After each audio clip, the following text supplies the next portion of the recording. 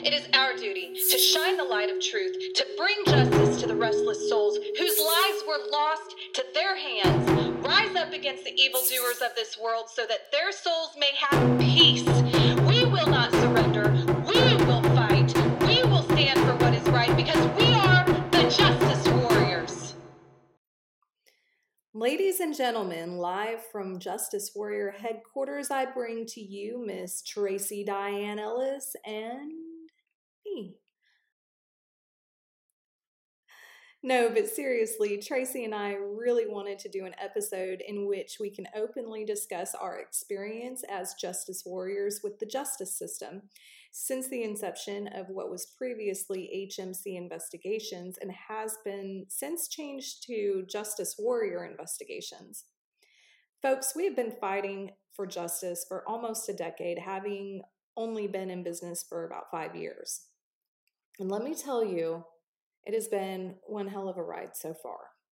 So without further ado, let's get started. As many of you know, Tracey and I met around the same time that the A-Team, Jason Autry, Shane Austin, and Zachary Adams, were charged with kidnapping and murdering Holly Bobo. We did. We had, and also the A-Team was also part of Shane Austin, who was not charged because he died in a motel room. Well, and because he was given immunity as well. Correct. And there was a little bit of issue with his statement, so they were more than likely going back after him. And yes, he was one of that A-Team. So let's not forget the fact that he was also suspected to be part of that group. Correct. And even though I didn't yet have a private investigator's license, I was on the right track from the moment I got involved, and I put in many calls to the TBI explaining why these men should be their main focus. It was also my first experience with being completely dismissed and probably labeled as a crazy armchair detective with nothing better to do in life but to try to solve a murder as if it was some murder mystery game. Little did they know that this was my calling, and they hadn't seen or heard the last of me. So after the Bobo case, I took a little break. The stress and strain of that case and all of the drama that came with it, which was crazy psychics and the real armchair detectives coming after me with ideas that simply lacked all logic. And that really put a strain on my marriage. And by 2012, we had filed for divorce. I couldn't stay gone forever. And this time, I meant business. Unfortunately, I was not one to take the advice of my mentor, a more seasoned investigator who adamantly warned me about trusting people. Consequently, it wouldn't take long before I learned it for myself.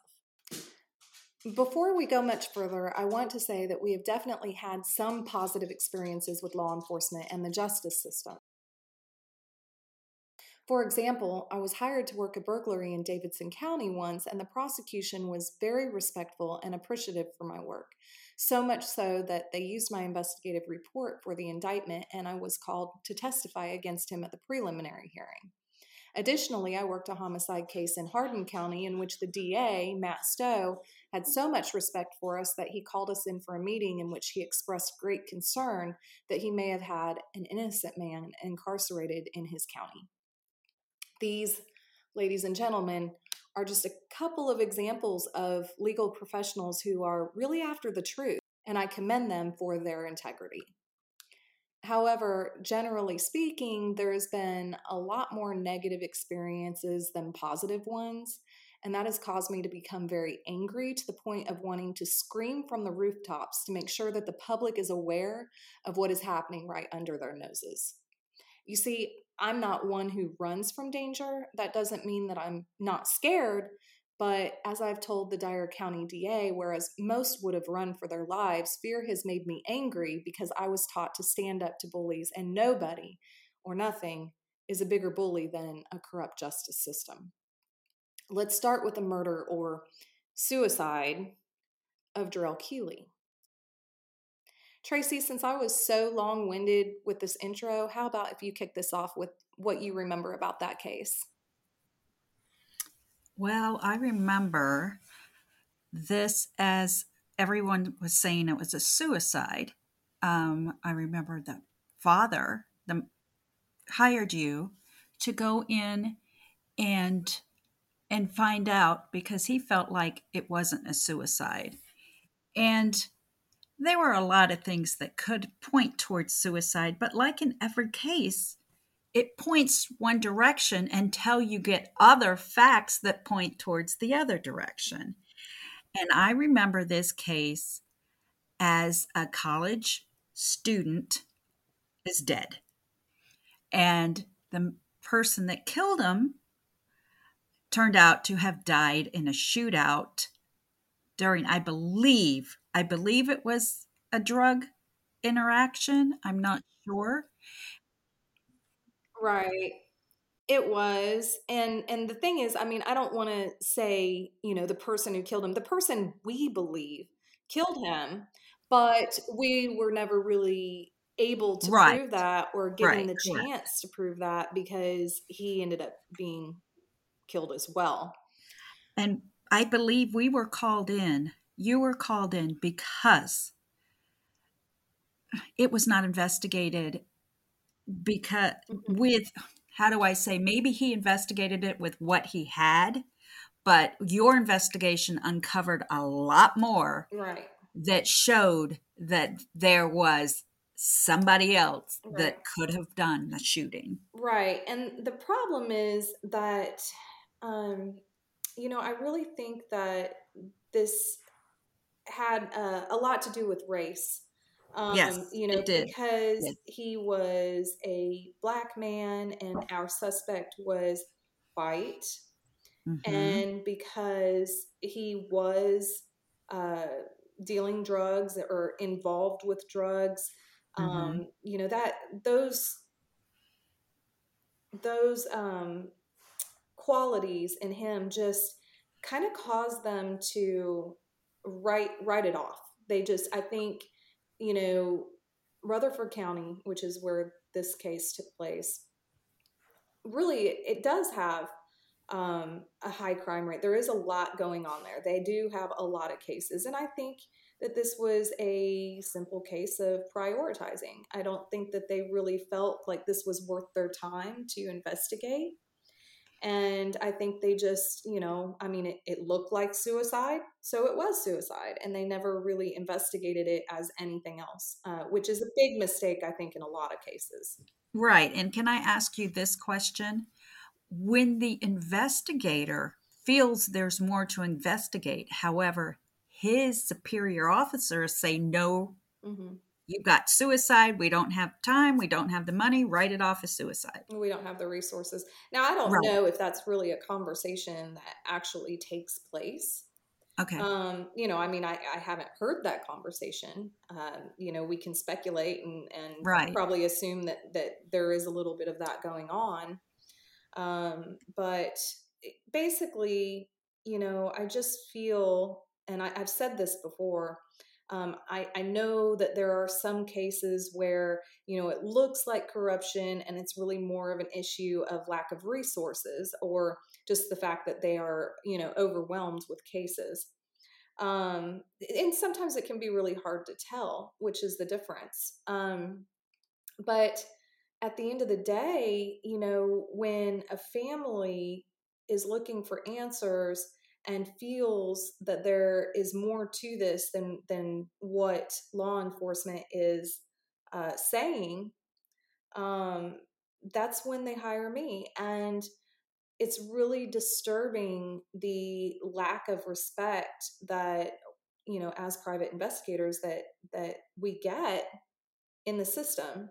I feel like there's kind of this undertone, this unsaid thing where, I think they just really have this attitude like, we need to stay in our lane, that this is their territory, and that we should just stick to, domestic cases, or fraud cases, cheating spouse, the infidelity, the custody cases, the things that they don't really care about, that they're not really going to get involved in to begin with. But things like homicide or burglary, I think they get really offended when a family hires us. And in a lot of cases, actually, I know that law enforcement has literally told them not to.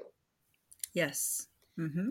And it's really unfortunate. It really is, because what they're not realizing, and we don't mean any disrespect by this, but what they're not realizing is that, we're going out there knocking on doors, putting ourselves in harm's way, at some times, really putting in the work to gather information that they may not be privy to.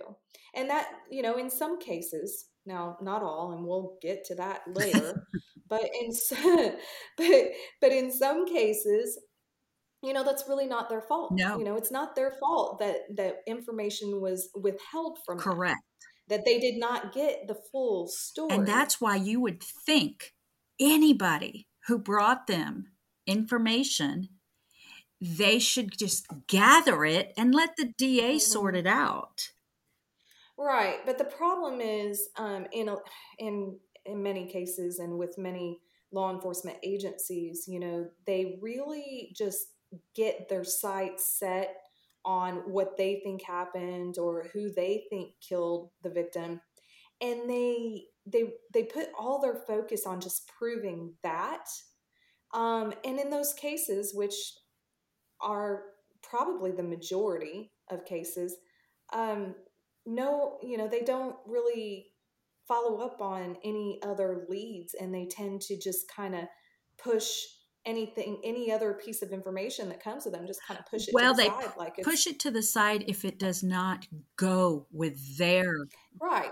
And that's exactly what I'm Yes. saying. That's exactly what I'm saying. That they get their sights set on a certain thing or a certain person. They think they're so smart that they can just figure it out straight from the beginning. And I'm not saying they're not smart, and I'm not Right. saying they're not good at what they do, but you can't be right all the No, and it time. can't be And to be exactly the spouse did it every single time. It's going to be well, different. Well, I mean, it's more than that. It's not just spouse. It's, like I said, the racial card Right, seems to get right, played, right. and all that. So, but they just get it in their head. This is what happened, and they set out to prove that. And anything that doesn't fit into that does not get followed up on. And it's a major problem.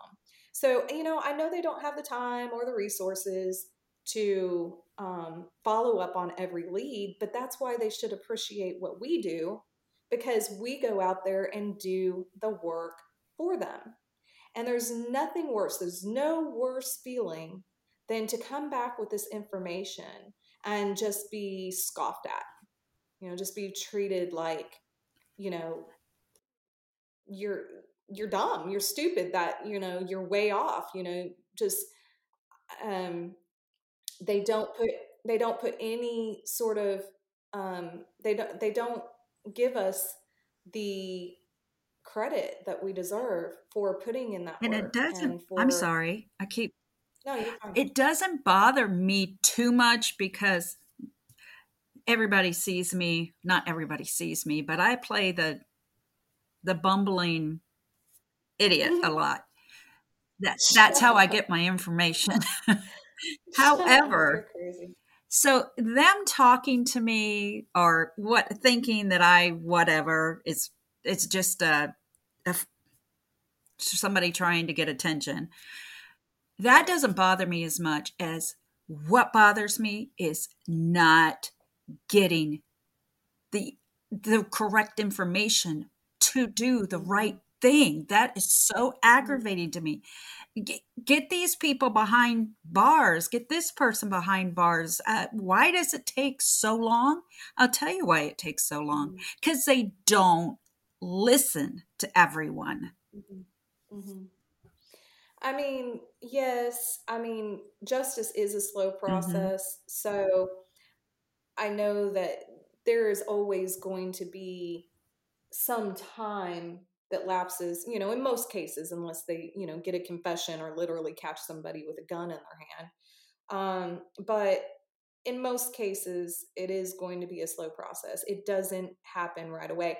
And you also have to keep in mind that, if a person has done wrong, they're going to go to great lengths to not be exposed, to, throw up the red herrings and do everything they can just to get that person off their tail. So, that happens a lot too. But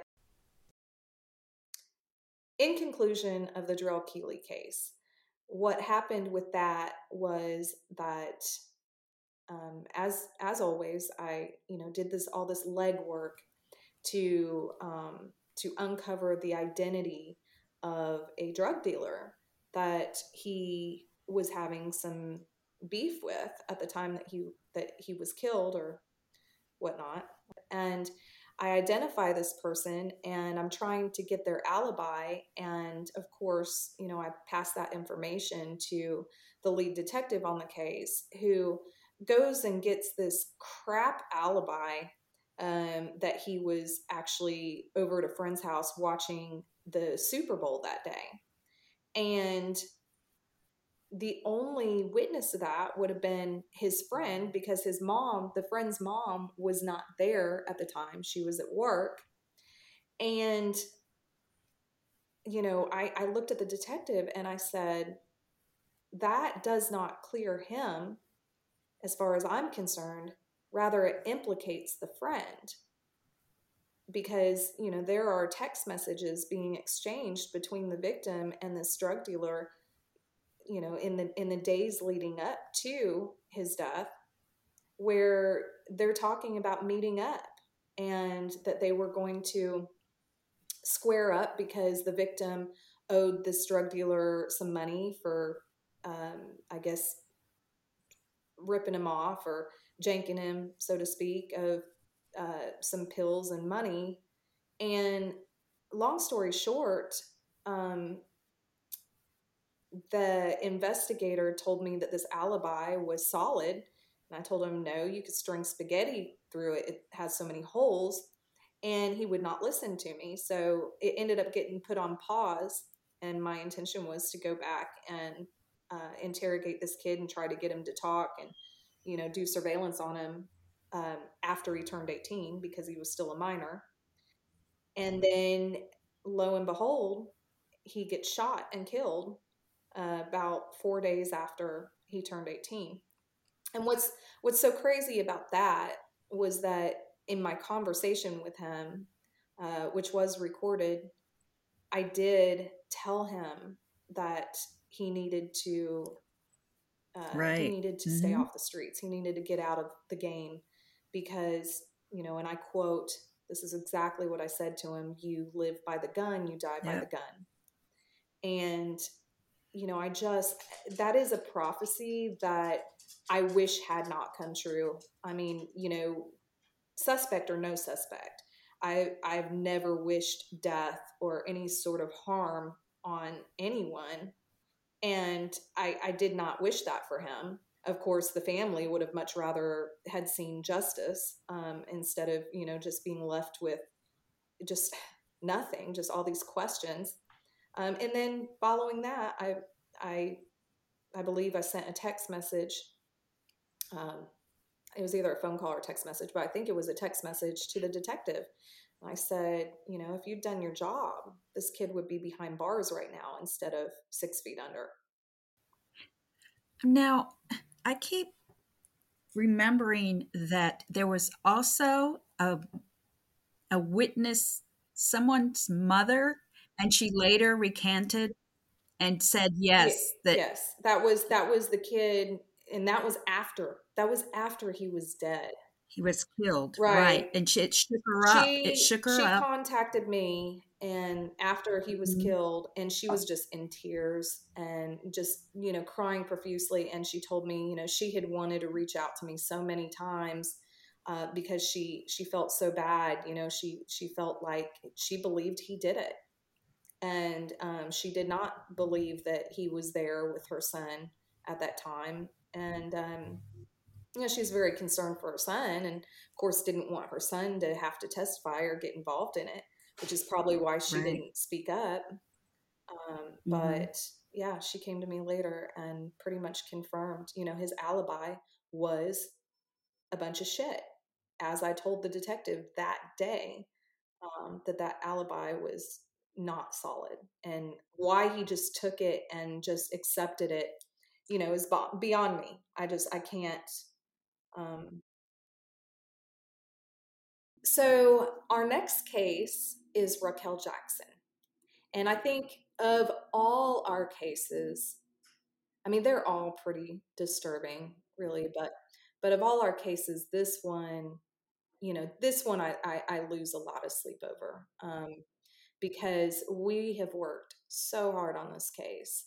And, I know that you and I both just really, really want to see justice Yes. for her. And the baby. And the And baby.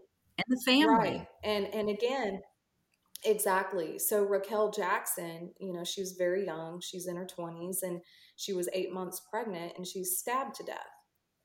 And the thing is that at the time she was murdered, she had several emergency orders of protection against her baby daddy slash boyfriend. Actually, I think they were Yeah. broken up at the Hmm. time, but she had several orders of protection against him.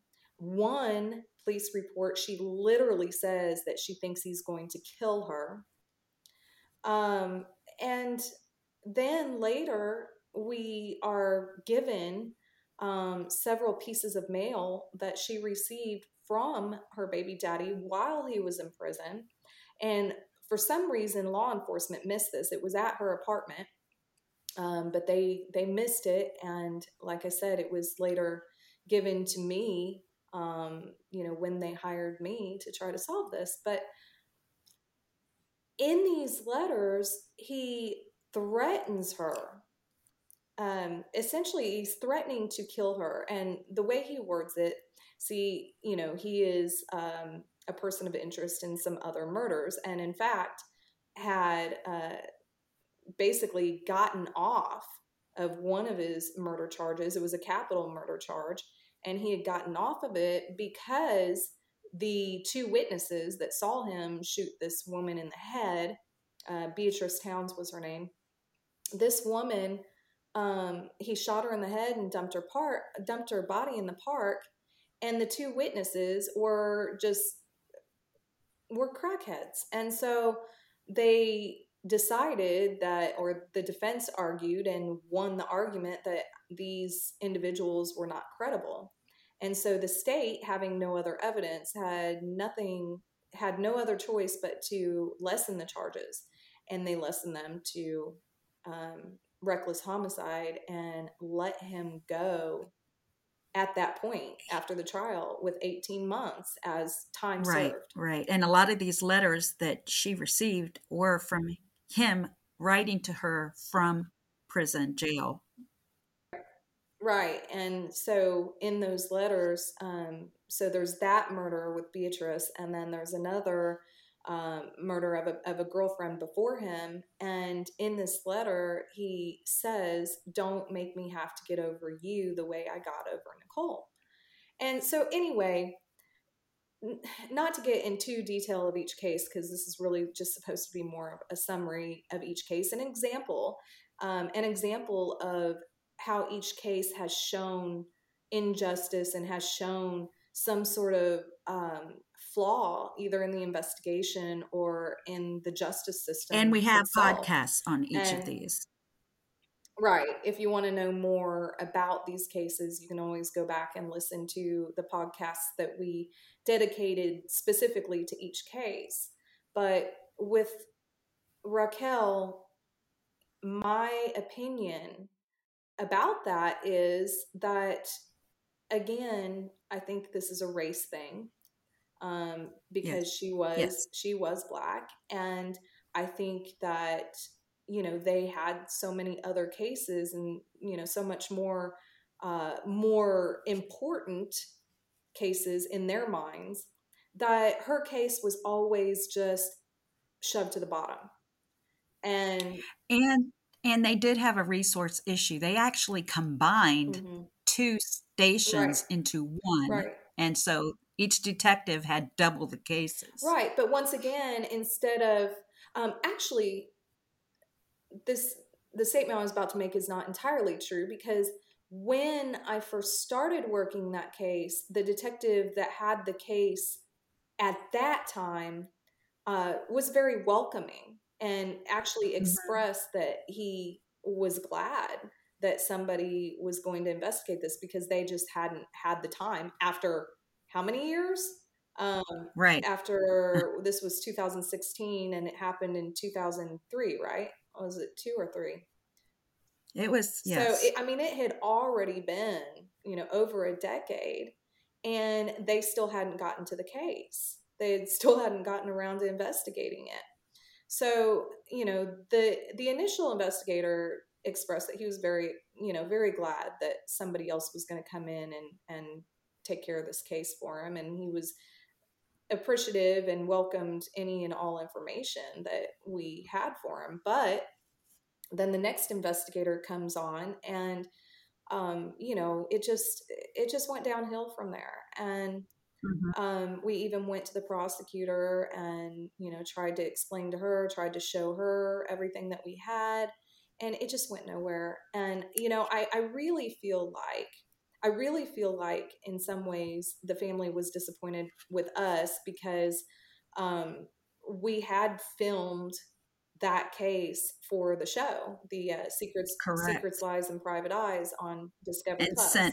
spent many days Yes, in the yes, location. we Yes. spent a lot of time and a lot of effort, a lot of money, just down there investigating and trying to get it the attention that it deserves, so that maybe there would be some heat put on the Louisville Police Department, um, to get this case solved, to do something. And I mean, I think the fact that It never showed up on the series. right, so It did not show up, and we worked so hard on it, wanting it to be on there. I know the family was really pumped about the fact that it was going to get this national attention. Me too. Me too. And so it was heart-wrenching to have to tell them I that it know. didn't I make it know. on the show. I'm hoping there's another reason behind the fact that it didn't, that something will. Well, it didn't make it on the show. The explanation I was given was because we didn't get anywhere.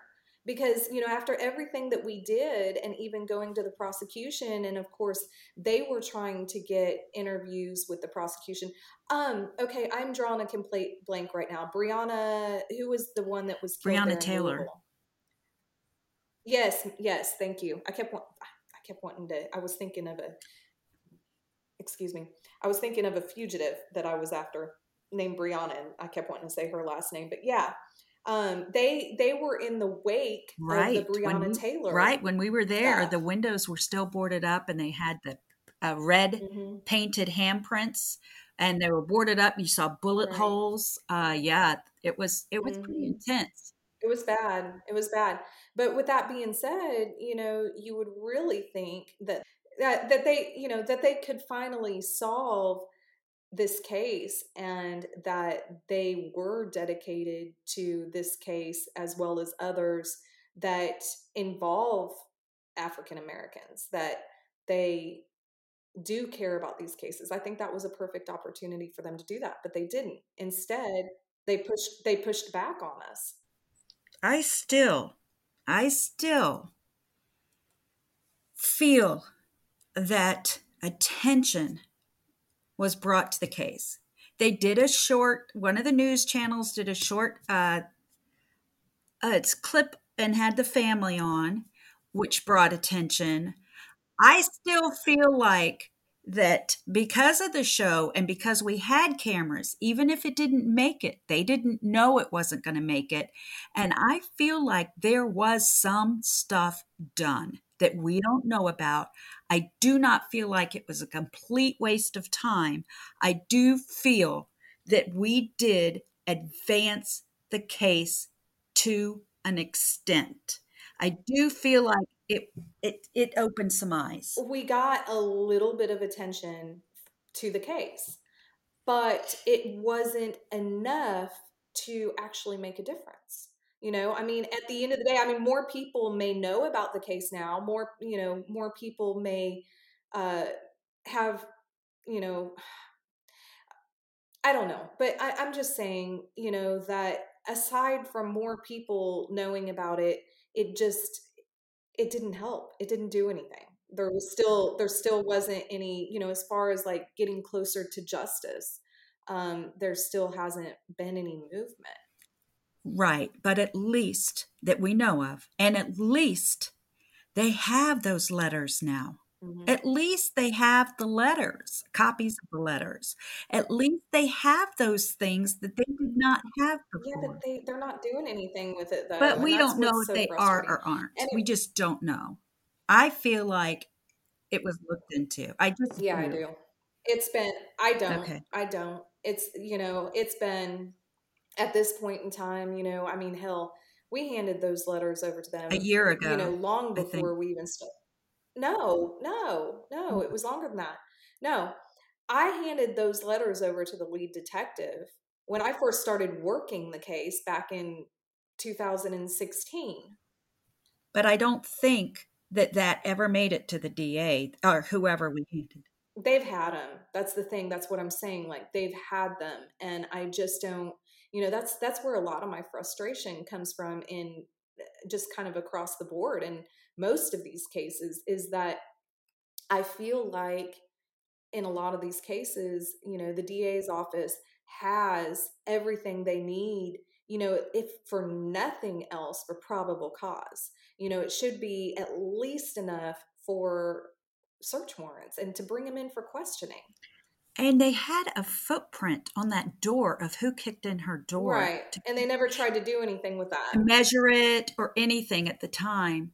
And Hmm. I'm wondering if now they certainly could forensically Hmm. determine the size of that shoe print and see if it, was the same size Hmm. as our suspects. Well, and another thing that in the last year, um, the family was really pushing for was that the DNA, which I believe was some hair that was under her nails, that it would be tested again. And I think, if I recall, I do think that I believe the detective said he was going to send it off or something, but then I think he came back and said there wasn't enough DNA present. Mm-hmm. Mm-hmm. So it's just I really feel bad for the family because it's just been such a roller coaster for them. I think, there's been all these things with the show and with, possibly being able to send off the DNA. And then at one point we Right. thought we were going to be able to get the records from the doctor that saw her that day. And like just all these different things that, have looked promising to them. And then, it's just disappointment. And that's how it is with so many, and what people don't might not understand, and they might, but a lot of them have gone through the same thing. It's not just us that gets disappointed, it's the victim, and the victim's family, and the victims, they go through the ringer of people, with the same people we go through the ringer with. Right. I mean, it does become personal for us, but still, as personal as it becomes, there's it's way different than what they're dealing with. I mean, this is their loved one, and they just feel like their hands are tied and they can't do anything, and they want justice so bad, and it's just not coming. And so for us, I think it's more of a just having to feel like we've disappointed them somehow. That Mhm. that we step in and we feel we want to save them, we want to be the ones to give them the justice that they deserve. And when law enforcement or the DA's office doesn't want to cooperate with us, or in some cases even take our investigation or the information that we've gotten um, into consideration, then it's just like we hit a brick wall. There's nowhere else to go. Like, that's it. Right. It's over. I mean, I don't They say don't over. It's never really over, but I mean, we don't. they don't tend to try cases that they aren't going to 100% feel like they're going to win. Yeah. They don't want to try it. They Well, just I and can't. that's what it's I called. can't give them that pass. I can't give them that pass. No, I don't give them a pass Mm-mm. for it. No, not So you take them to court and it comes back on you. Big deal. At well. least you tried. Not it's and not only that, but like in a lot of the cases, like I said, we have given them enough in several cases, at the very least, for probable cause for search warrants and Thank to bring them you. in for questioning. Mm-hmm. I mean, maybe it's not enough to prove beyond a reasonable doubt that this person committed this crime, but it's certainly enough for you to do your due diligence and follow up on it and investigate it and get the search warrants. And I mean, if we're wrong, then show us we're wrong. Right. But they don't even make that effort, and that's what's frustrating. Uh-huh. Yes. So It's like there's a neon light flashing and it's like, look up. It's well, right there. Can you see it? you can lead a horse to water, but you can't make it drink. That's Exactly. the analogy that I think Exactly. is most Mm-hmm. fitting in this Yep. circumstance. So moving on. Or beating your head against a brick wall. Right, well, or having your head bashed in. No. Oh yeah. Quote. So End quote. right. So Crystal Rogers. Uh-huh. Now with Crystal Rogers, it was an interesting case, how we actually got involved in it, because I had been working a surveillance case in that town, in Bardstown, Kentucky, and I noticed all these signs: justice for Crystal, justice for Tommy Ballard, and just all these. There were several. We stand with the Ballards and all these things. I just got really curious, and I'm like, okay, what is this about? And you were familiar with the case, so you filled me in, and I was just like, oh my God, we have to help. We have to help them. We have to do something. And we did a little bit, not much, before Oxygen came in, and they were going to be doing this show on it, and initially they said they were going to use us to as the investigators in the show, and then they came back and the network didn't feel like we had big enough names, we weren't well known enough, it wasn't going to bring them the ratings they wanted, so they ended up replacing us with Stephanie Bauer and some other gentleman. But I think they did a really good idea. I'm sorry. I think they did a really good job in the investigation. I was proud. I was satisfied with everything that they did. And I felt like at the end of the day, they probably were, uh, at least the network, the network putting the money behind the investigation. That I really think that played a big part in propelling the case just a little bit further. And it still had, the family still hasn't gotten the justice, the answers that they deserve. But they're working on But it. they're a lot Even closer now. yeah. Um, And the FBI is working on it. right. Kentucky, they are really working hard for that family, trying to get the justice and actually find Crystal and get the justice for Tommy Ballard, who was also shot and killed, Right. which that's a couple episodes we have on that Yes, case. yes.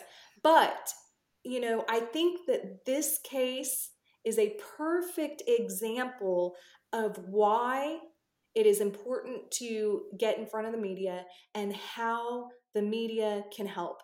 Because prior to the show, they didn't seem to be getting anywhere. And law enforcement, again, as I said earlier, seemed to be acting more as gatekeepers and roadblocks than actually, um, persons hired to serve and protect the community. Well, one of the people, and I don't know how to word this correctly, so you know where I'm going with this. So please jump in and step over me. Um, there I was don't know an where you're going yet. officer that had lied Mm. to other law I don't enforcement. think there's any reason to, be mysterious or Okay, I just want about who that officer is. I mean, their it's name the has, brother yeah, of, and I don't know it's whether to call him a person of interest Nick or Hauk. boyfriend. No, Nick Hauk Nick is the Hauk wasn't the boyfriend. That's no Brooks. Brooks. Right, Yeah, Nick Hauk was a police right. officer, and he is the brother Hmm. of Brooks And he Hauk, is a who person of was interest. He is. They are both suspects in this, and not just my suspects or a private, but literally the FBI suspects and the Kentucky State Police's suspects, and so I mean that is widely known. That is and not to a secret. update. Yeah, and to update on that case, they actually, what, a month ago, 2 months ago, It they wasn't long ago. one of the houses that Brooks Hauk built, they went in. It was an empty house, and they went in and what word am They I looking? tore up the uh, The grounds, no, the yard, well, yeah, they tore up the driveway, and hmm we don't know. I don't think it's been released yet, like what they found, but or what they were looking for, yeah, but we do know that they did find an item of interest.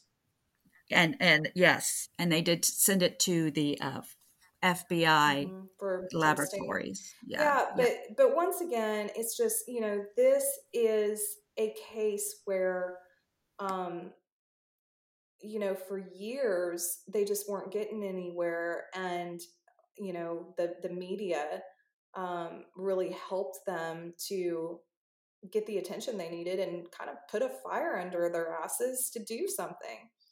And this is what we were really trying to do in the next case we're going to discuss in the next case we were going to discuss, which is Karen Swift. Tracey and I, our intentions in starting a sort of series of podcasts on our investigation into the Karen Swift case, we really were hoping that by bringing it forward again, by not letting it die, by stirring up the public and going to the witnesses and getting all this information, we really were hoping that that would propel her case forward as it did Crystal Rogers's case. And I just want to say that with that case, everything we did was in good faith. There was nothing nefarious about anything we did. We were not And continue to do. right. We have never acted maliciously. There's never been any sort of vendetta, or nobody was targeted. Nobody was specifically targeted. This is not what happened. And I don't understand how anybody, could misconstrue that or think otherwise. I don't even think you and I have the same person of interest in our own minds. I think I have a completely different person What than you do. now? Yeah. What? Oh, no. Okay. I know what you're saying. It's the same group, but Yeah. yeah, like I believe that the person that did it was a male, and you believe that the person who did it was female. Am I correct? Yes. Yeah.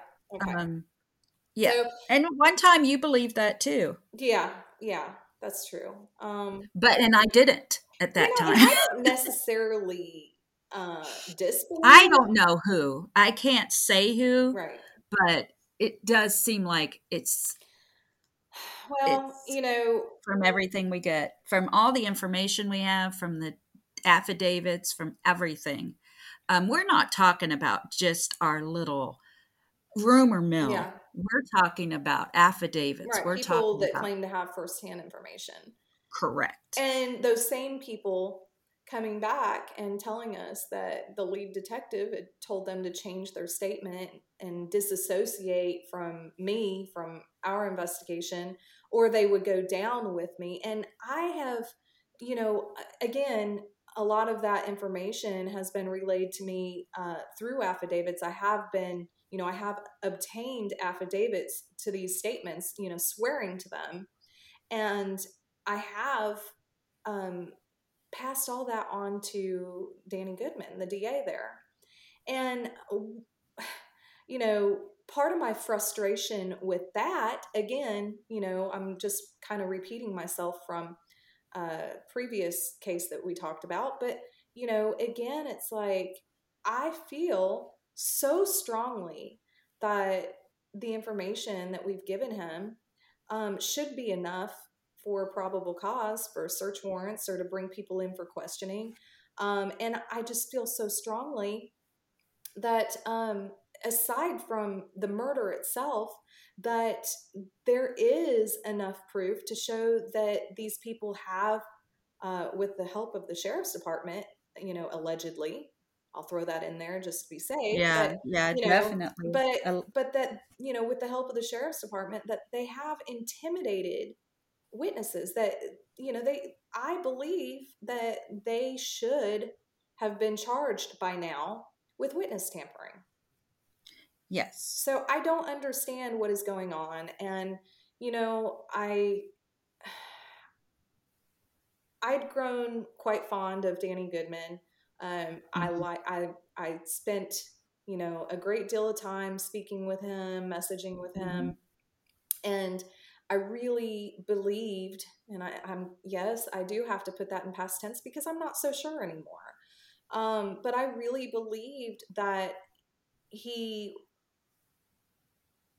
was taking my information seriously, and I bel that mm, he was going to um, make some moves. And I bel I believe he is, but I'm at a point where I'm thinking he's exhausted, that he's been beaten down and just beaten down and beaten down. by Does whom? that make By sense? who? I don't understand. He's the DA, for God's sake. I know, Like, I know. he has the Yeah. most authority in that motherfucking county. Excuse my French. And I just don't understand who the hell could be bullying him or a roadblock to him. I mean, Right. I've literally asked him, point blank. I've asked him, why haven't you done this? Like, why haven't you pressed charges? Why haven't you, why hasn't something been done? And I've also literally asked him. I've also asked him if somebody is acting as a roadblock, if the roadblocks, because I've seen the roadblocks, on Mhm. myself and Right, on right. other individuals from other cases in that county. I have seen firsthand the roadblocks of Dyer County. Um, Now have you I know you have talked to investigators with the sheriff's department, talked on the phone. Did they ever threaten to take you to court for messing or yes, something? yes. They have Yes, they wanted me to come in for questioning, and they accused me of obstruction of justice. And Mhm. my response to that is, I'm not the one obstructing justice.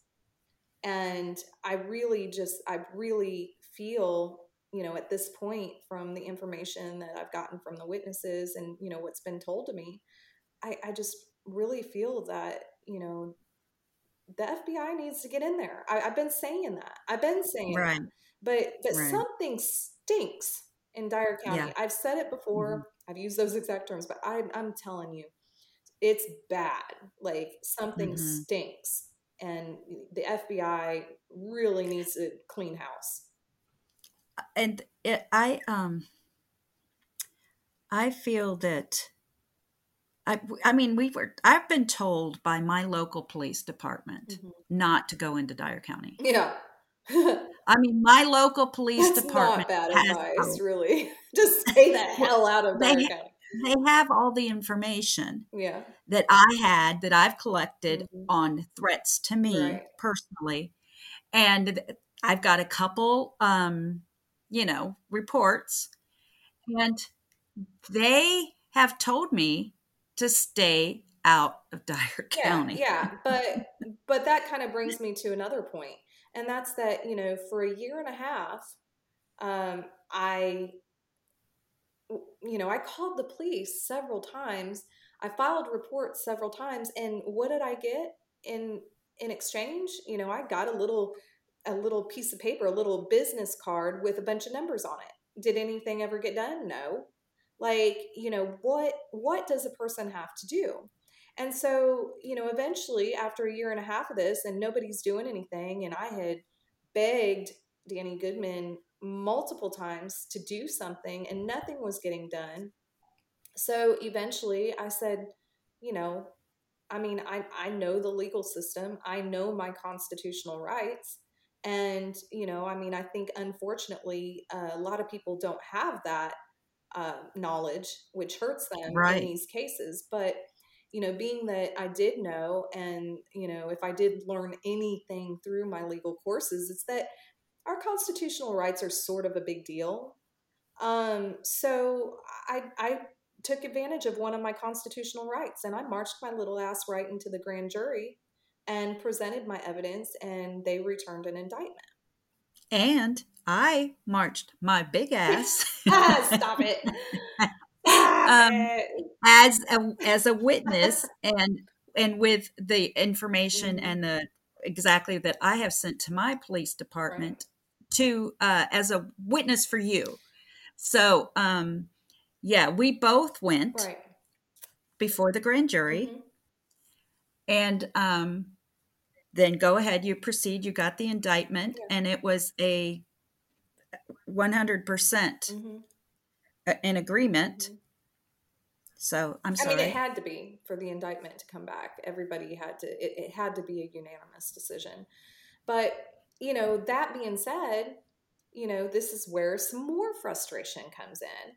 And, I know there's been a lot of animosity towards Danny Goodman lately due to another case, which we have not been involved in, but where there was a couple individuals who were Black that were murdered or stabbed to death in Checkers parking lot there in Dyer County, um, and the person who stabbed them was white, and a lot of people, after seeing the video, or the full video, not just the little clip that was released to media and whatnot, but a lot of people who have seen the full video are disputing that the white man was the aggressor, whereas charges were not pressed on him, and Danny had decided that it was self-defense. And so that really upset the Black community. And I haven't seen the full video, so I'm not going to comment on that. And I do know that Danny's family has been threatened, and that is unacceptable. I don't know who's doing the threatening, but it is just unacceptable. Correct. People need to leave the family out of it, period. Yeah.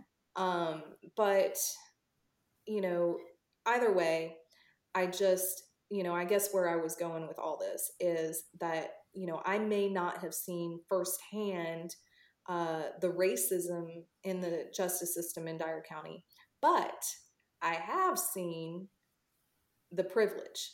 I have seen the special treatment. And with my case, after the indictment came back, These individuals were arrested, and they were released on bond. And somehow, because, like I said, they're treated special, and they're anybody else that was arrested would have had bond conditions set on them, when the bond was set. And there were no bond conditions on them. And um, their booking information was wiped clean from Mobile Patrol within an hour of their arrest. But people still caught it. Yes, I mean, they Snapshot. screenshotted it, but Yeah. it's it literally, it's as if they never got arrested. There's no bond conditions, and there's no trace of it, in any sort of database of who's been arrested in that county. And it's funny that it was in the State Gazette. Mm-hmm. However, it did not mention who the victim was, Mm-hmm. but maybe they can't mention the victim. Right. I do have I don't know if this is the time or the place to say, to state what I was accused of. Mm-hmm. Go ahead. Okay. I was accused by an individual who I will not name, Mm-hmm. who lives in Dyer County. And I know where you're going. Okay, go ahead. Yeah, this person was not a Facebook friend. Mm-hmm. However, I will read it. Mm-hmm. On October 26th at 10:28 p.m., I was sent a message, and it says, I have heard a lot of rumors in Dyersburg that the cells, in all caps, paid you guys off. Right. The third person this month I have heard this from. Mm-hmm. So it'll be a cold day in hell.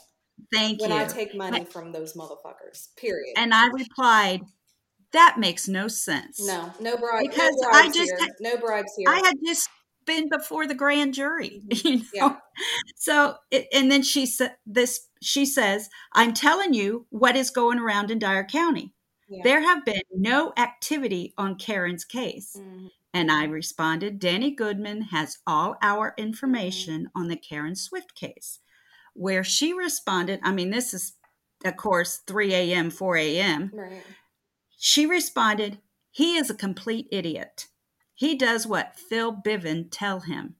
Mm-hmm. And I said, he is the DA. Mm-hmm. He is the person that must bring charges against the person or persons involved in this murder of Karen Swift. Right. And then I responded again, I am requesting you do not contact me in regards to the Sells family or in regard to the Karen Swift case or in regards to the DA, Danny Goodman. Thank you. Because I have been told by the local police department to put that in there so that I can get, if they continue to harass me. Yes, of course. So then she responded, thank you. I just got my answer. So this person who claims to be a detective or investigator. I don't recall her ever saying she was an investigator. She's like a DUI teacher, whatever. She does the DUI classes. But anyway, she didn't use facts at all to say, thank you, I just got my answer. Right. And then I blocked her. Yeah. It's just ridiculous. Seriously, I mean, there may have been a time when we would have taken, everybody's opinions of us to heart.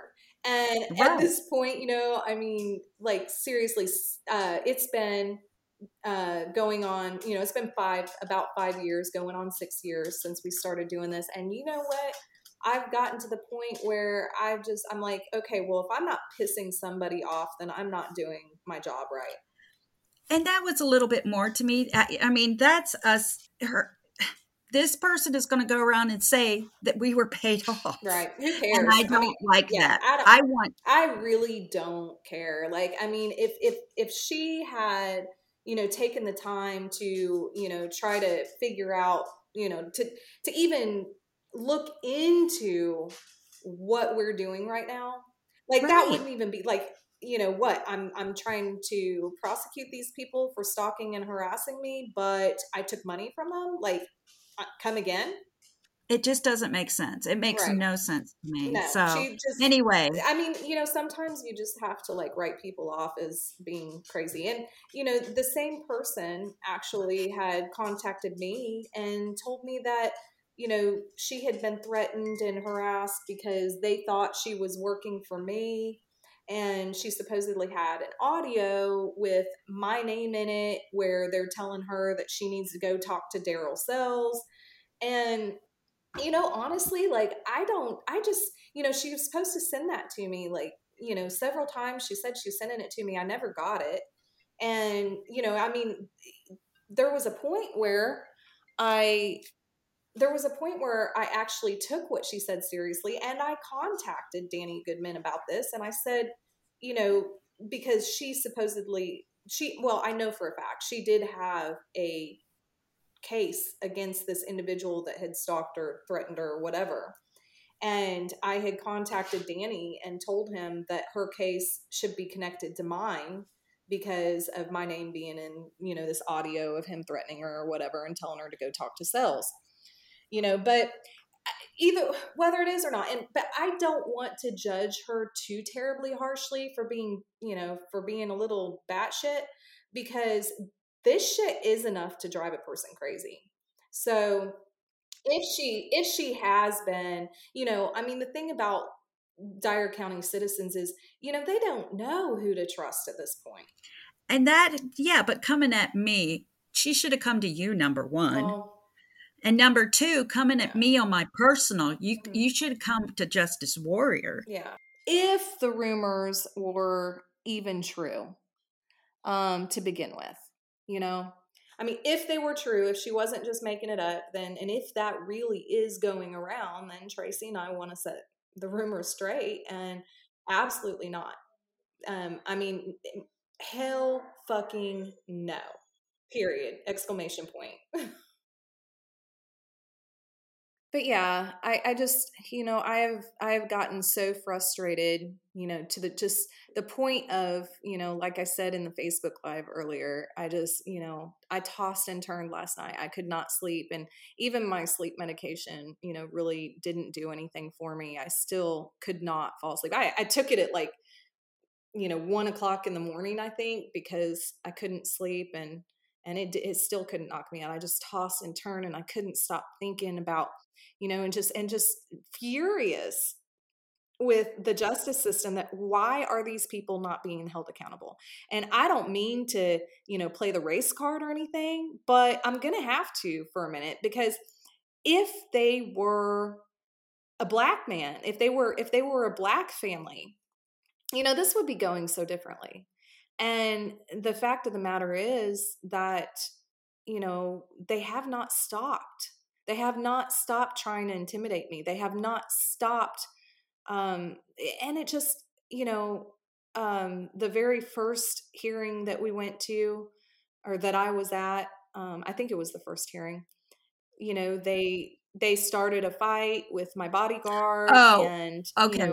I get you about that case, about well, how come we can't name the people? I mean, we can, and I'm not. It's on the I mean, indictment. I'm Public right. information. I mean, I'm not intentionally or deliberately trying to leave their names out. I just, haven't felt the need, I guess.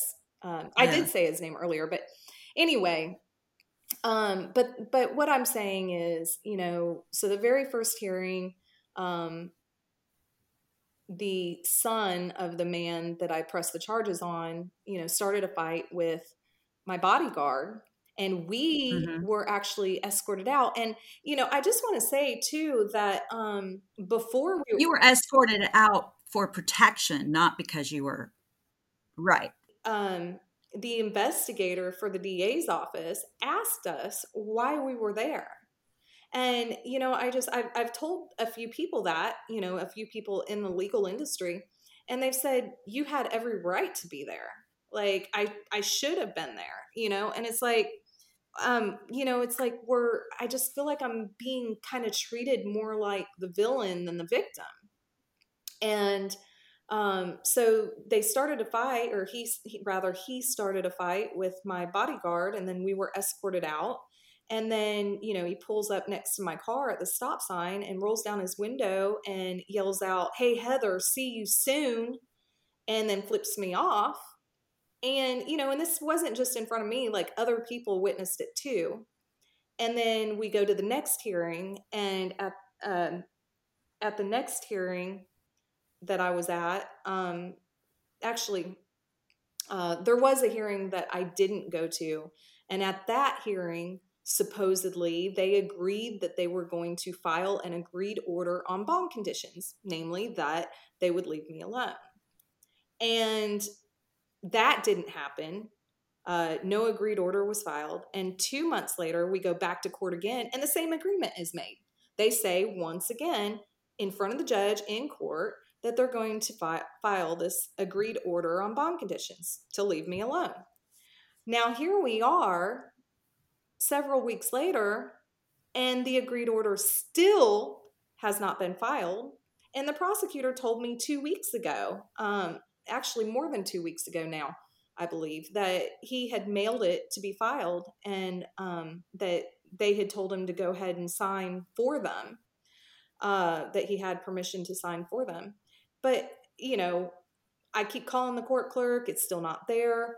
In the meantime, this Daryl Sells, one of the defendants, one of the persons that I, have the charges against, has liked a post on my Facebook account, and which is a violation. That is contact. And, aside from, I forgot to mention, okay, so then at the second hearing, which I did attend, I'm sorry, not the second, at the third hearing, which I did attend, which was a couple of months after the first one where they agreed to file the agreed order on bond conditions, we go back, they agree on the same exact thing again.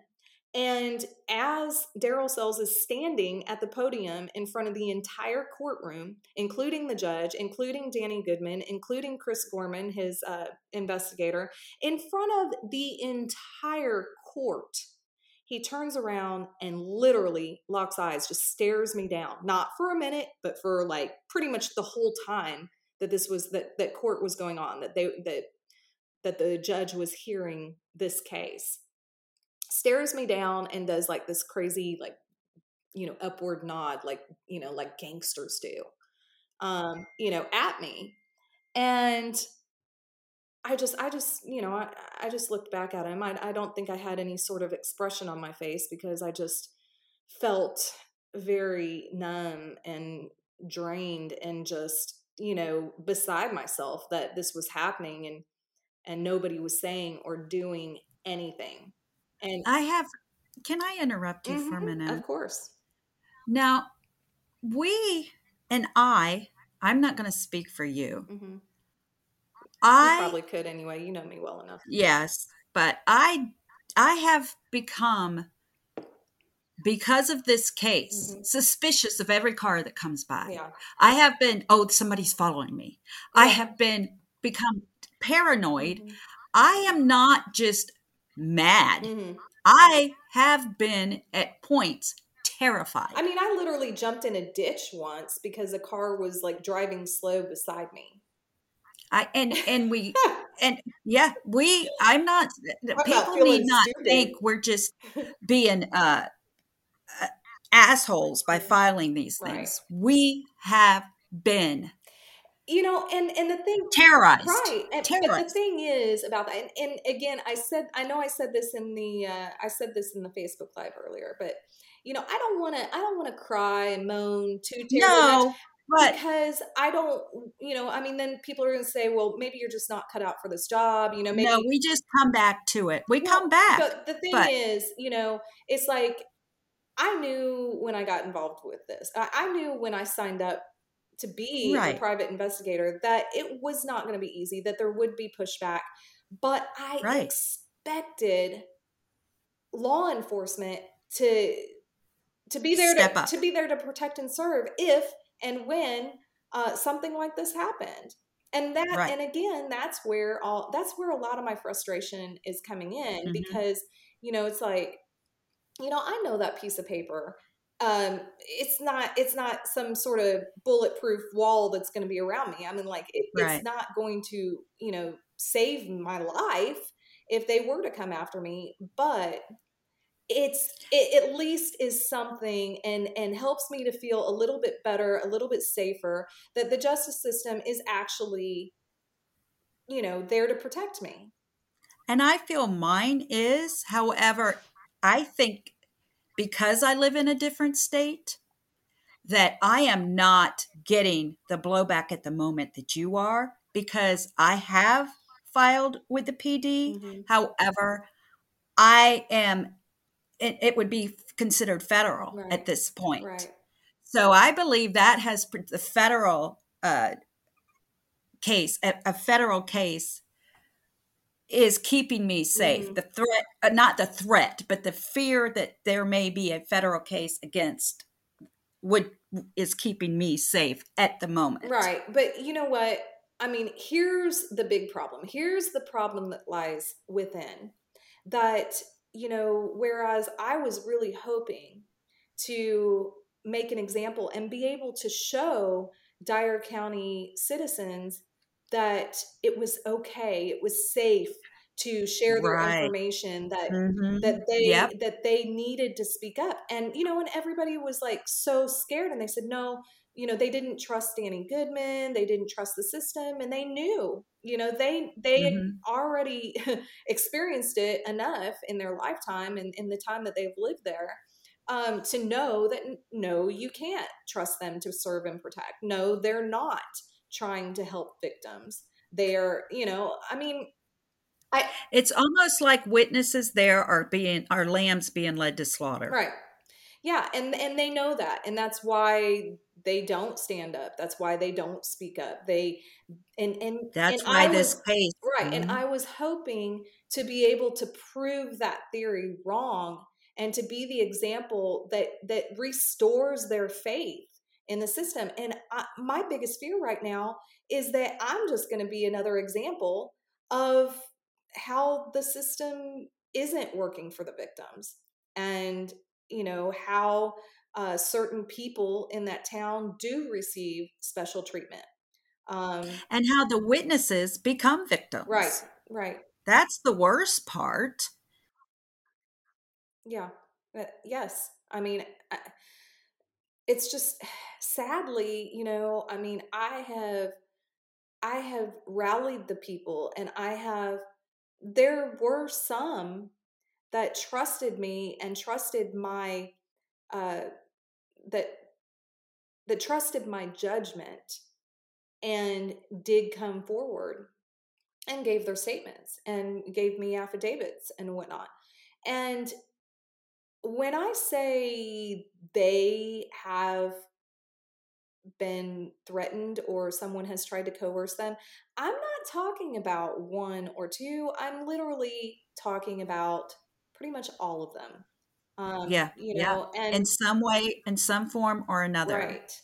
And it's just at this point, I can't promise anybody that they'll be safe.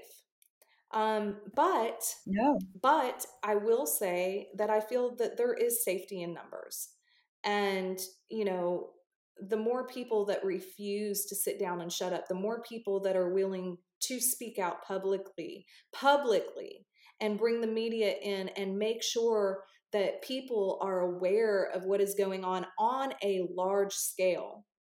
I mean, that is when, Crystal Rogers case, that is the perfect example. Like I said earlier, like when the media gets involved, when it gets, when they get this unwanted attention, when they are exposed on a larger level, that's when you see shit get done.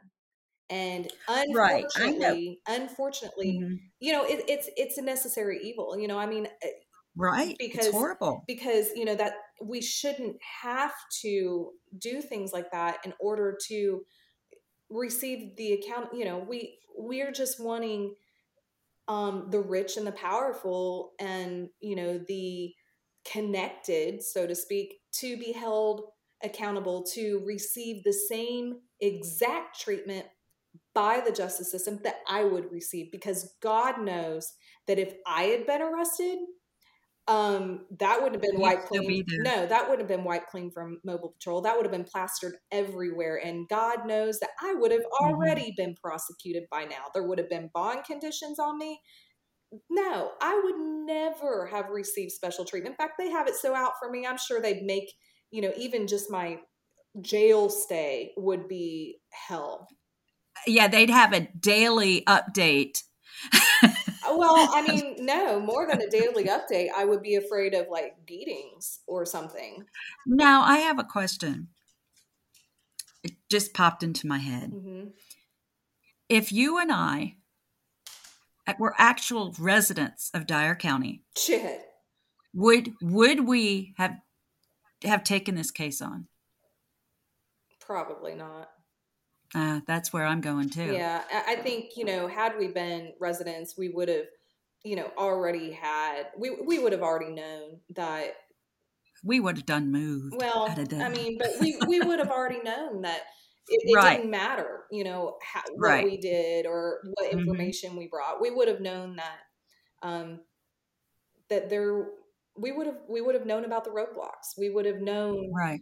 about the people acting as gatekeepers to the justice system. And that's one thing people want us to fight and keep And fighting we and keep will. fighting. We Right. are. But I the am. difference is we can't do things without witnesses. Yeah. And there we go. It's a full circle. Um, and witnesses that are willing to, and usually those witnesses are the ones that have had it happen in their life. Right. So they don't care. The cost is they've already paid, Yeah. Mm-hmm. and it's sad. It is a very sad, sad situation. Yeah.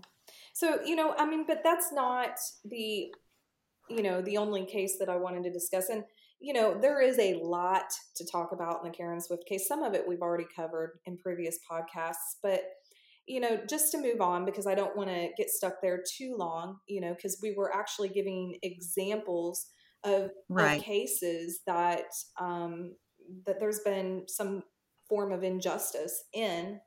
And my next one, my next honorable mention is A to B Moving Company, the case where I was hired to investigate a burglary in my hometown, and I was able to find this individual that was involved in the burglary, and I was able to get a statement from a witness that was with him that day that said that they saw him with the gun that was stolen. I was able to find several police reports that were filed by other people, specifically military families, that had also filed reports of things going missing after the specific moving company was allowed into their home and helped with their move. And all these things collectively were enough for an indictment.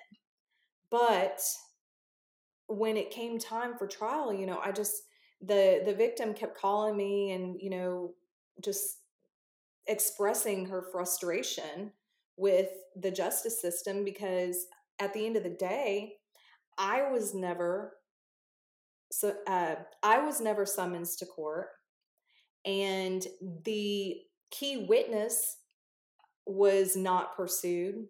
I think they may have sent him a summons, but aside from that, if he didn't show up, and they just kind of let it go, and at the end of the day, uh, they ended up dropping the charge. The guy, everything went away, from what I understand, and that is just not how things should happen. I just feel like I put all this work in to uh, to give this woman answers and to hold these people accountable. And all my work just went down the drain, just went to shit, and I don't understand why that is. Sometimes I honestly just feel like, there's an Amber Alert. Sometimes I just feel like, Can you read that Amber Alert out, please? I don't, hold on. Okay. It's in Gallatin. Shit, where'd it go?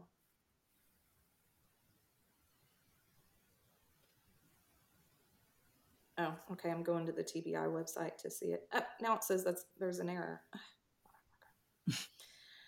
Oh my goodness. Amber Alert, Gallatin, Tennessee. Tennessee tag number 42MY10.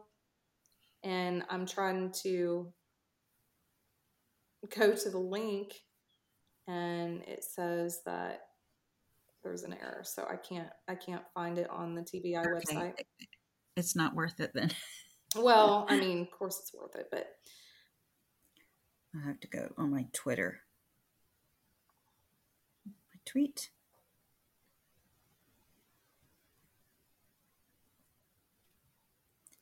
Okay, here we go. Amber Alert issued for missing Gallatin boy. The Tennessee Bureau of Investigations has issued an Amber Alert for missing 3-year-old boy from Gallatin, Tennessee. Investigators said it's been more than a week since Noah Clara from the Gallatin went missing along with his cousin 16-year-old Amber Claire of Beaver Dam, Kentucky. They are both believed to be with Noah's dad, Jacob Jake Clare.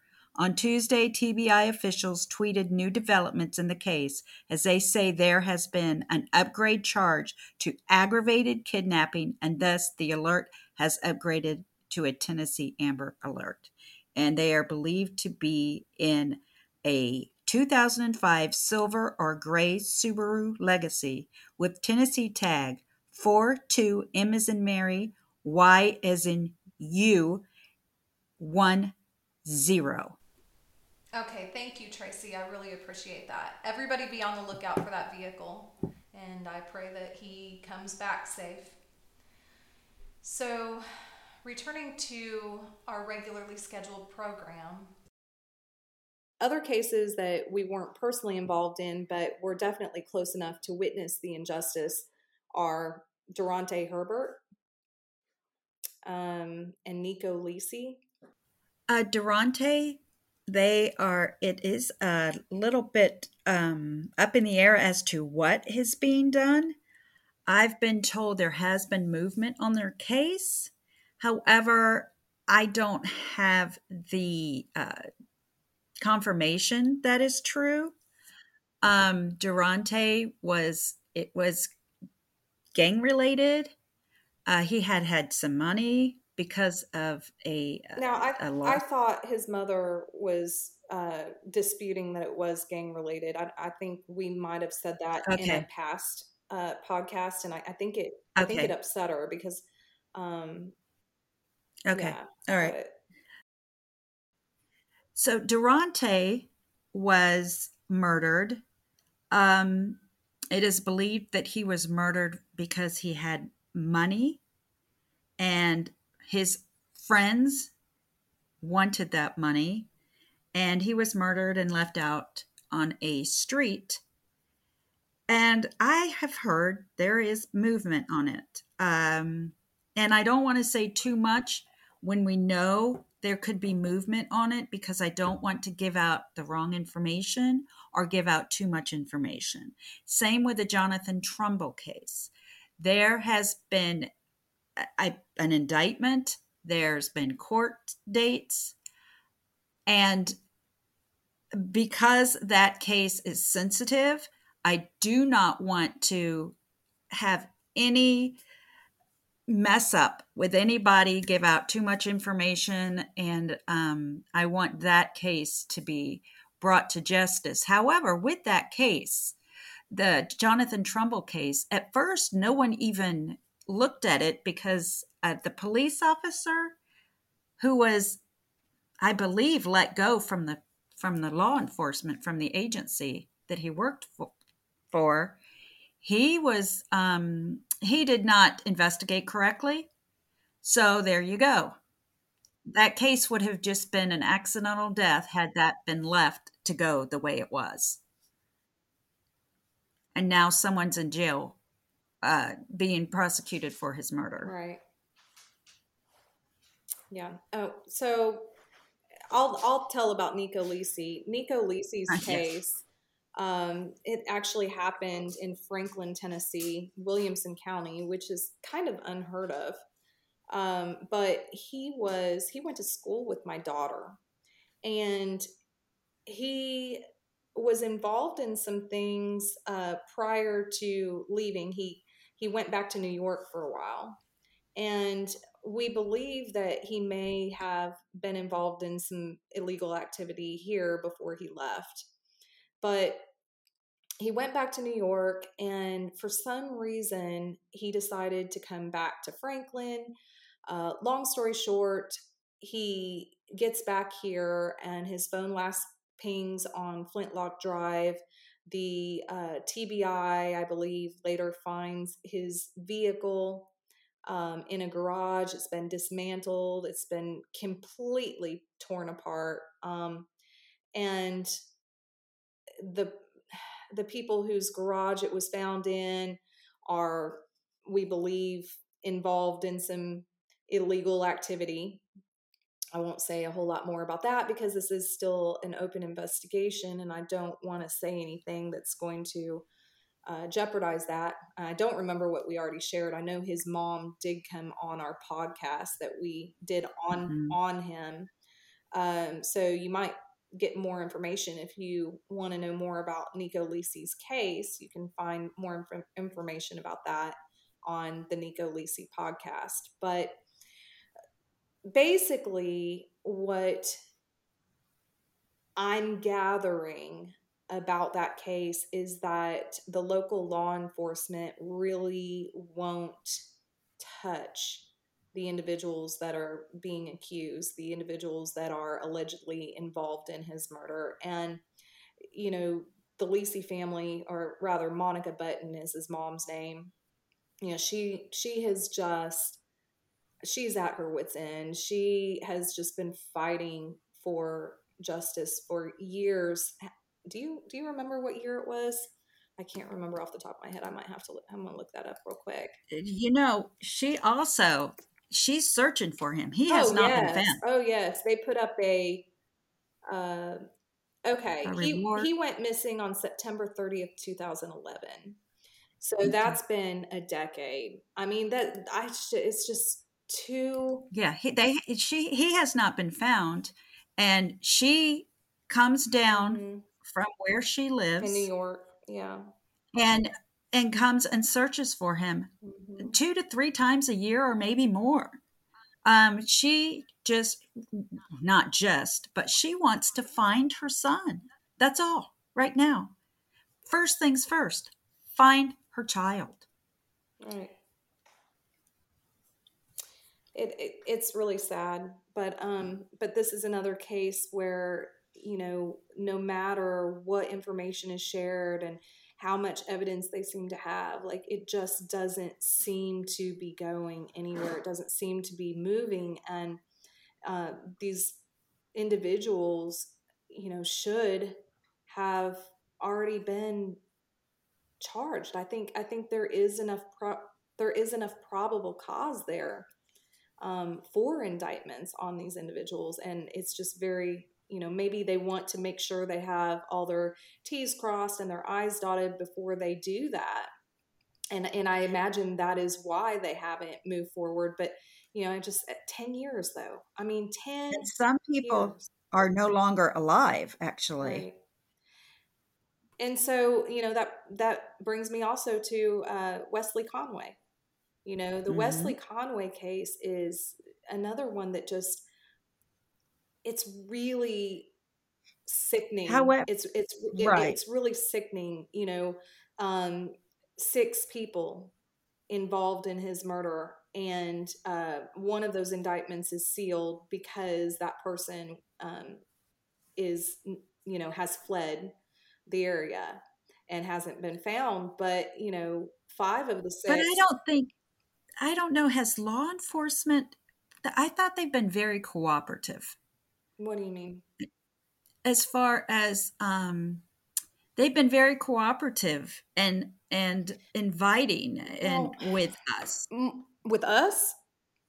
Oh, Yeah. I mean, yeah, I can't really elaborate on that too much right now. No, but I don't want to bring it up that it's, because No, this is and about it's not law enforcement per se. But I really can't elaborate. So, but I just wanted to say that the monstrosity in that case was more that every single one of those individuals involved in that, that were indicted, were released. And I do know that I think 2 of them are currently in jail on other charges.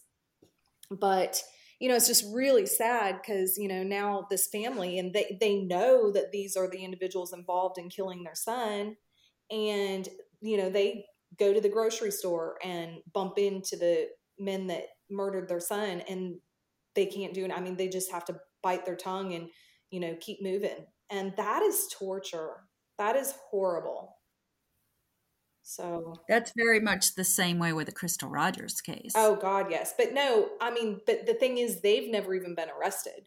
Like, they had these guys, they indicted them, they arrested them, and they were just released back into society.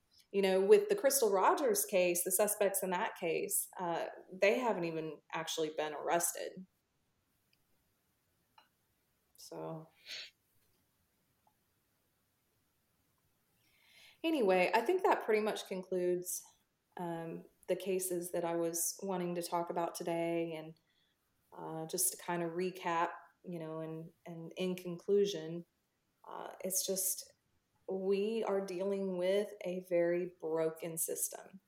And sometimes it feels like we are David and Goliath, that we're up against a giant, and it's just, we're in over our heads. It's impossible. But Goliath, hey, David won on that one. yeah, and that's the thing. I mean, sometimes I get down. Sometimes, I mean, I am very jaded at this point when it comes to the justice system. I would love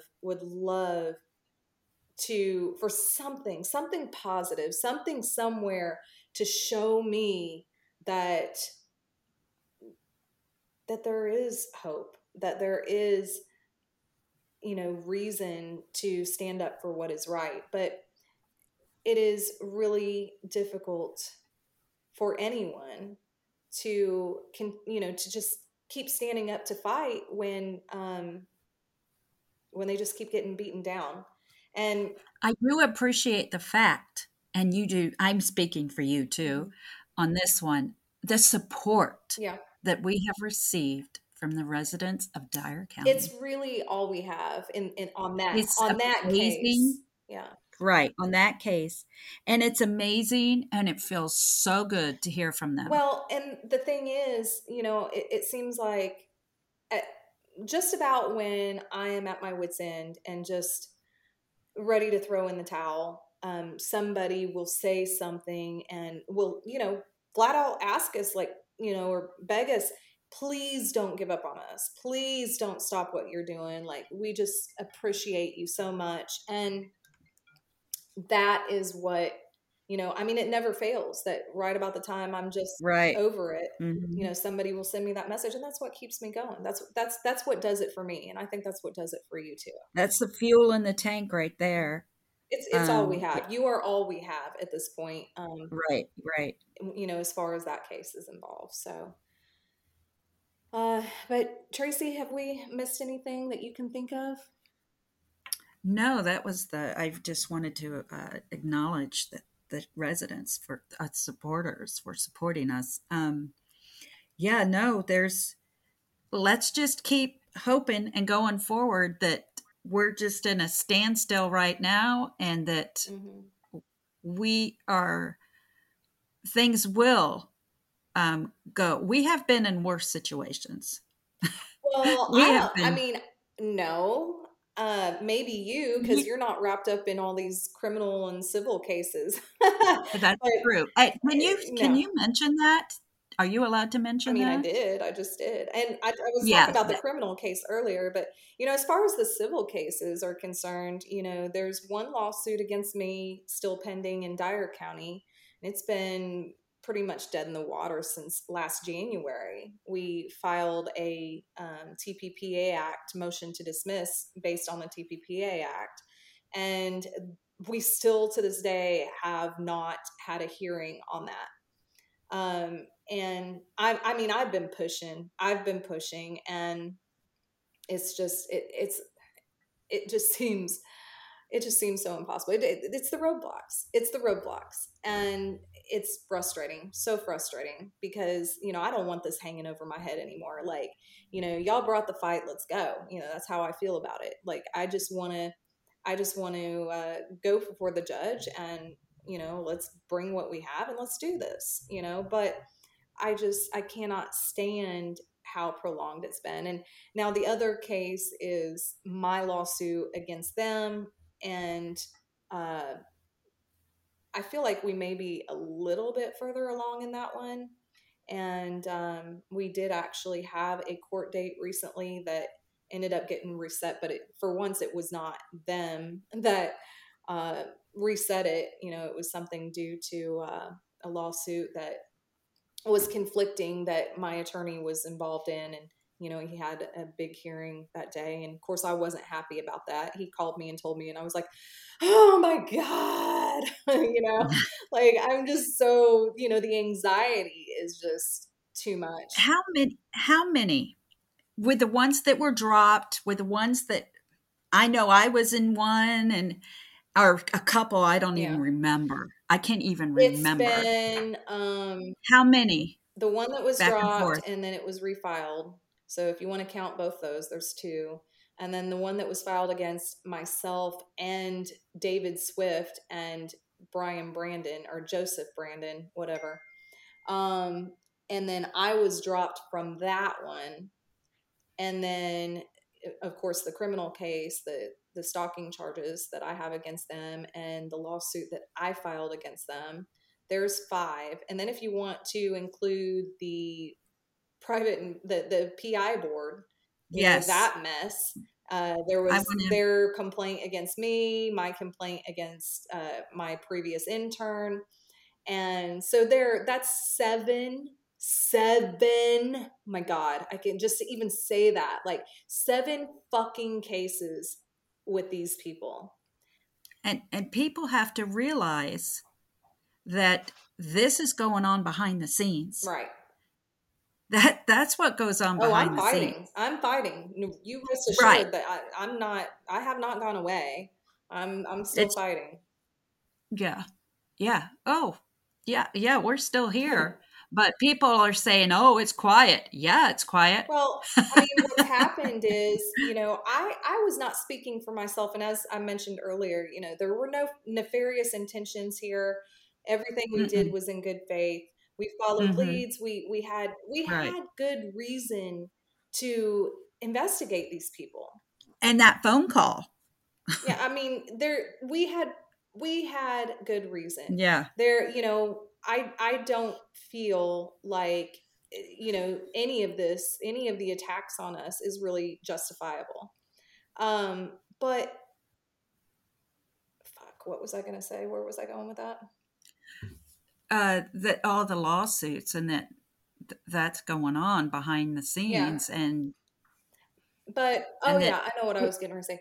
I was just gonna say that the reason I am taking the hit so hard is because, because I have stood in the crossfire, because I've spoken up and been a voice for these people who could not speak up for themselves, who just were too scared. And I took that on, and of course that is me. I'm not blaming anybody. That was my decision, and I'm a grown ass woman. So, I knew what I was getting into, but I took that on and I stood in the crossfire, and I'm getting the backlash. So, I'm the target right now. I'm the bad guy. I'm the target. And that is what I'm dealing with right now. So no, I have not stopped. I do not intend to stop. I am not backing down. I am standing my ground. But obviously right now, I'm fighting for my life, basically. So that's where we are. And that's all I have to say.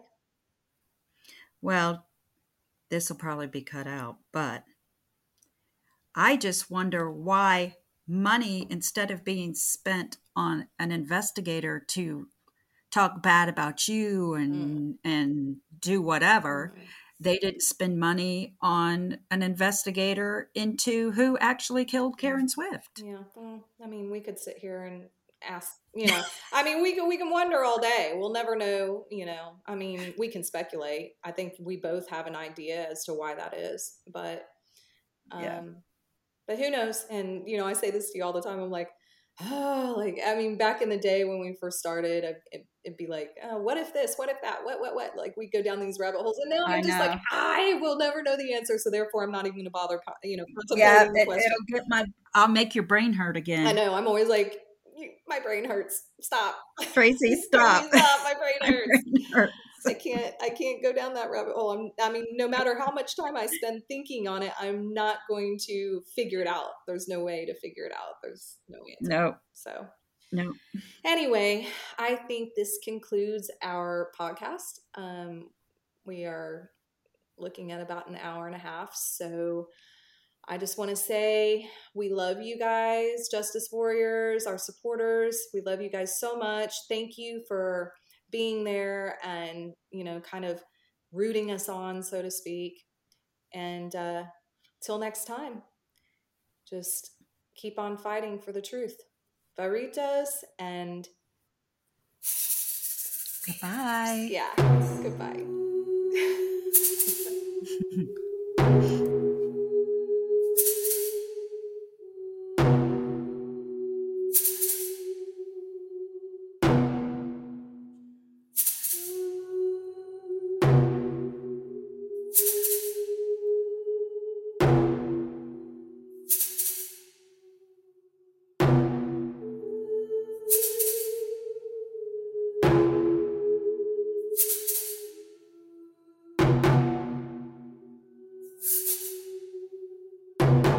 It is our duty to shine the light of truth, to bring justice to the restless souls whose lives were lost to their hands.